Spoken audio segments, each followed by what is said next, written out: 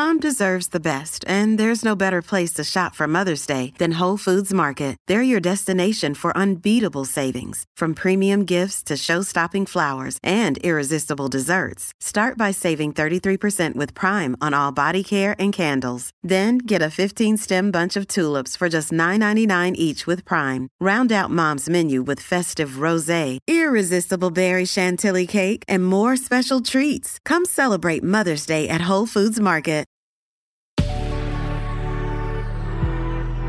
Good risings. I'm Jackie. And I'm Brian. And this is Grateful Grains. Welcome back and thanks for joining us. As you may know, May is Mental Health Awareness Month. Mental health, especially anxiety, also happens to be one of the most requested topics from our listeners. So we'll be talking about mental well-being all month. We got it started last week by re-exploring the most common types of anxiety. This week, we're re-exploring a few of the most prominent methods for healing. We got it started Monday with developing a connection with our inner child. Tuesday, we looked into the trauma brain with awareness. Wednesday, we dug in on adaptogens. Yesterday, we talked about safe spaces and safe people. And today, we're talking about releasing trauma physically. In order to understand how to release trauma from our body, we first need to understand where it's stored, or potentially accept that it's stored in our bodies at all. Stephanie Eckelkamp of Mind Body Green puts it fantastically. Scientists now have more evidence than ever, revealing the intimate intertwined relationship between the mind and body. We see this with gut health's influence over our mental health, but we also see it with the very real physical manifestations of psychological stress and trauma on the body.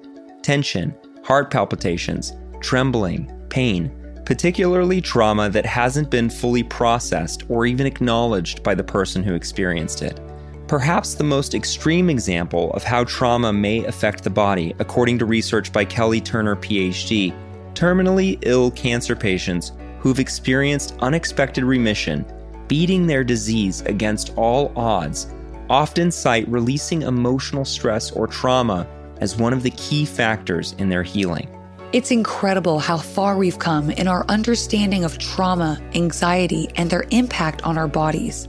It's no surprise when you consider the fact that as our minds continue to convince our bodies that we're in danger, our bodies are constantly engaging in responses like fight or flight, and our systems are absolutely inundated by stress hormones, which in abundance alter our natural functions in not so beneficial ways. Dr. Shaylee Jain, Clinical Associate Professor of Psychiatry and Behavioral Sciences at Stanford University, explains this in a bit more detail. She suggests that we consider PTSD, which brings disruption to hormone secretion, neurochemistry, and immune system functioning, all of which contribute to diseased cells, organs, and other bodily symptoms. And chromosomal studies have shown that PTSD patients have shorter telomeres, the segments on the ends of chromosomes that are a measure of cellular age, than their healthy counterparts do. Up to 35% of chronic pain patients also have PTSD, and there is an even higher overlap between fibromyalgia and PTSD. The deeper we dig into the mind-body connection, the more we begin to understand how intrinsically linked they are. It just goes to show how powerful our minds are and how important mental well-being is for our health across the board. So, given that trauma can be stored in our bodies and impact us in such a negative way, surely there must be physical responses that help us shake it off. Shaking it off is actually one of our body's natural ways of shedding stress. And by the way, you see animals do it all the time. Eckelkamp goes on to ask a poignant question. What's the actual deal when you burst into tears during a massage, an acupuncture session, or in yoga mid-downward dog? And are these or similar practices actually releasing stuck trauma from the body, or perhaps helping you get to a place where you can more readily process it and heal both emotionally and physically?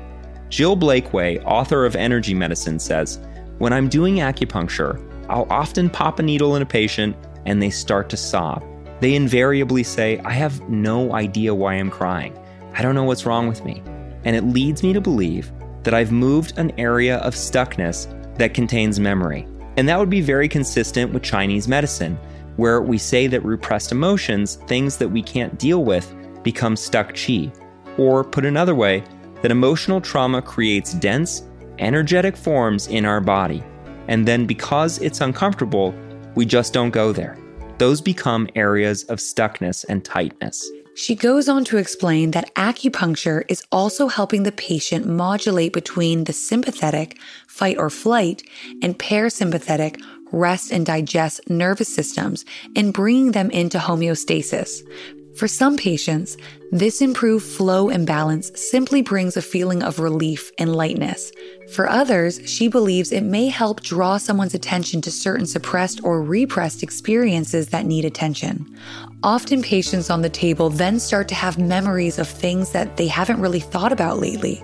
Not necessarily repressed, but potentially suppressed. By the way, Blakeway doesn't believe acupuncture is a cure for trauma. For patients with a trauma history or who experience a resurfacing of traumatic memories during a session, she always refers them to a therapist. But she does believe combining more traditional trauma-focused therapies with something like acupuncture or massage could be more effective than psychotherapy alone. I have no doubt the further down this road we go, the more we'll realize how perfectly sensible it all is.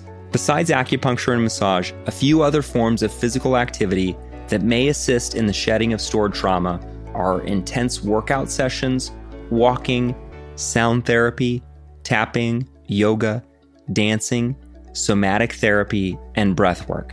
By the way, I've tried more than a few of those, and I have to admit, they're incredibly cathartic.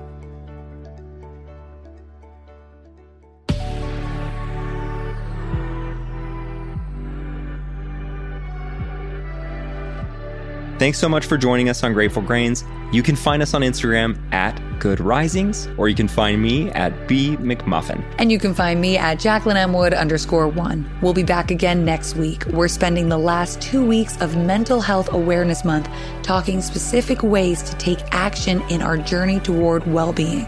Until then, remember, a better tomorrow starts with today. Good Risings is presented by Cavalry Audio.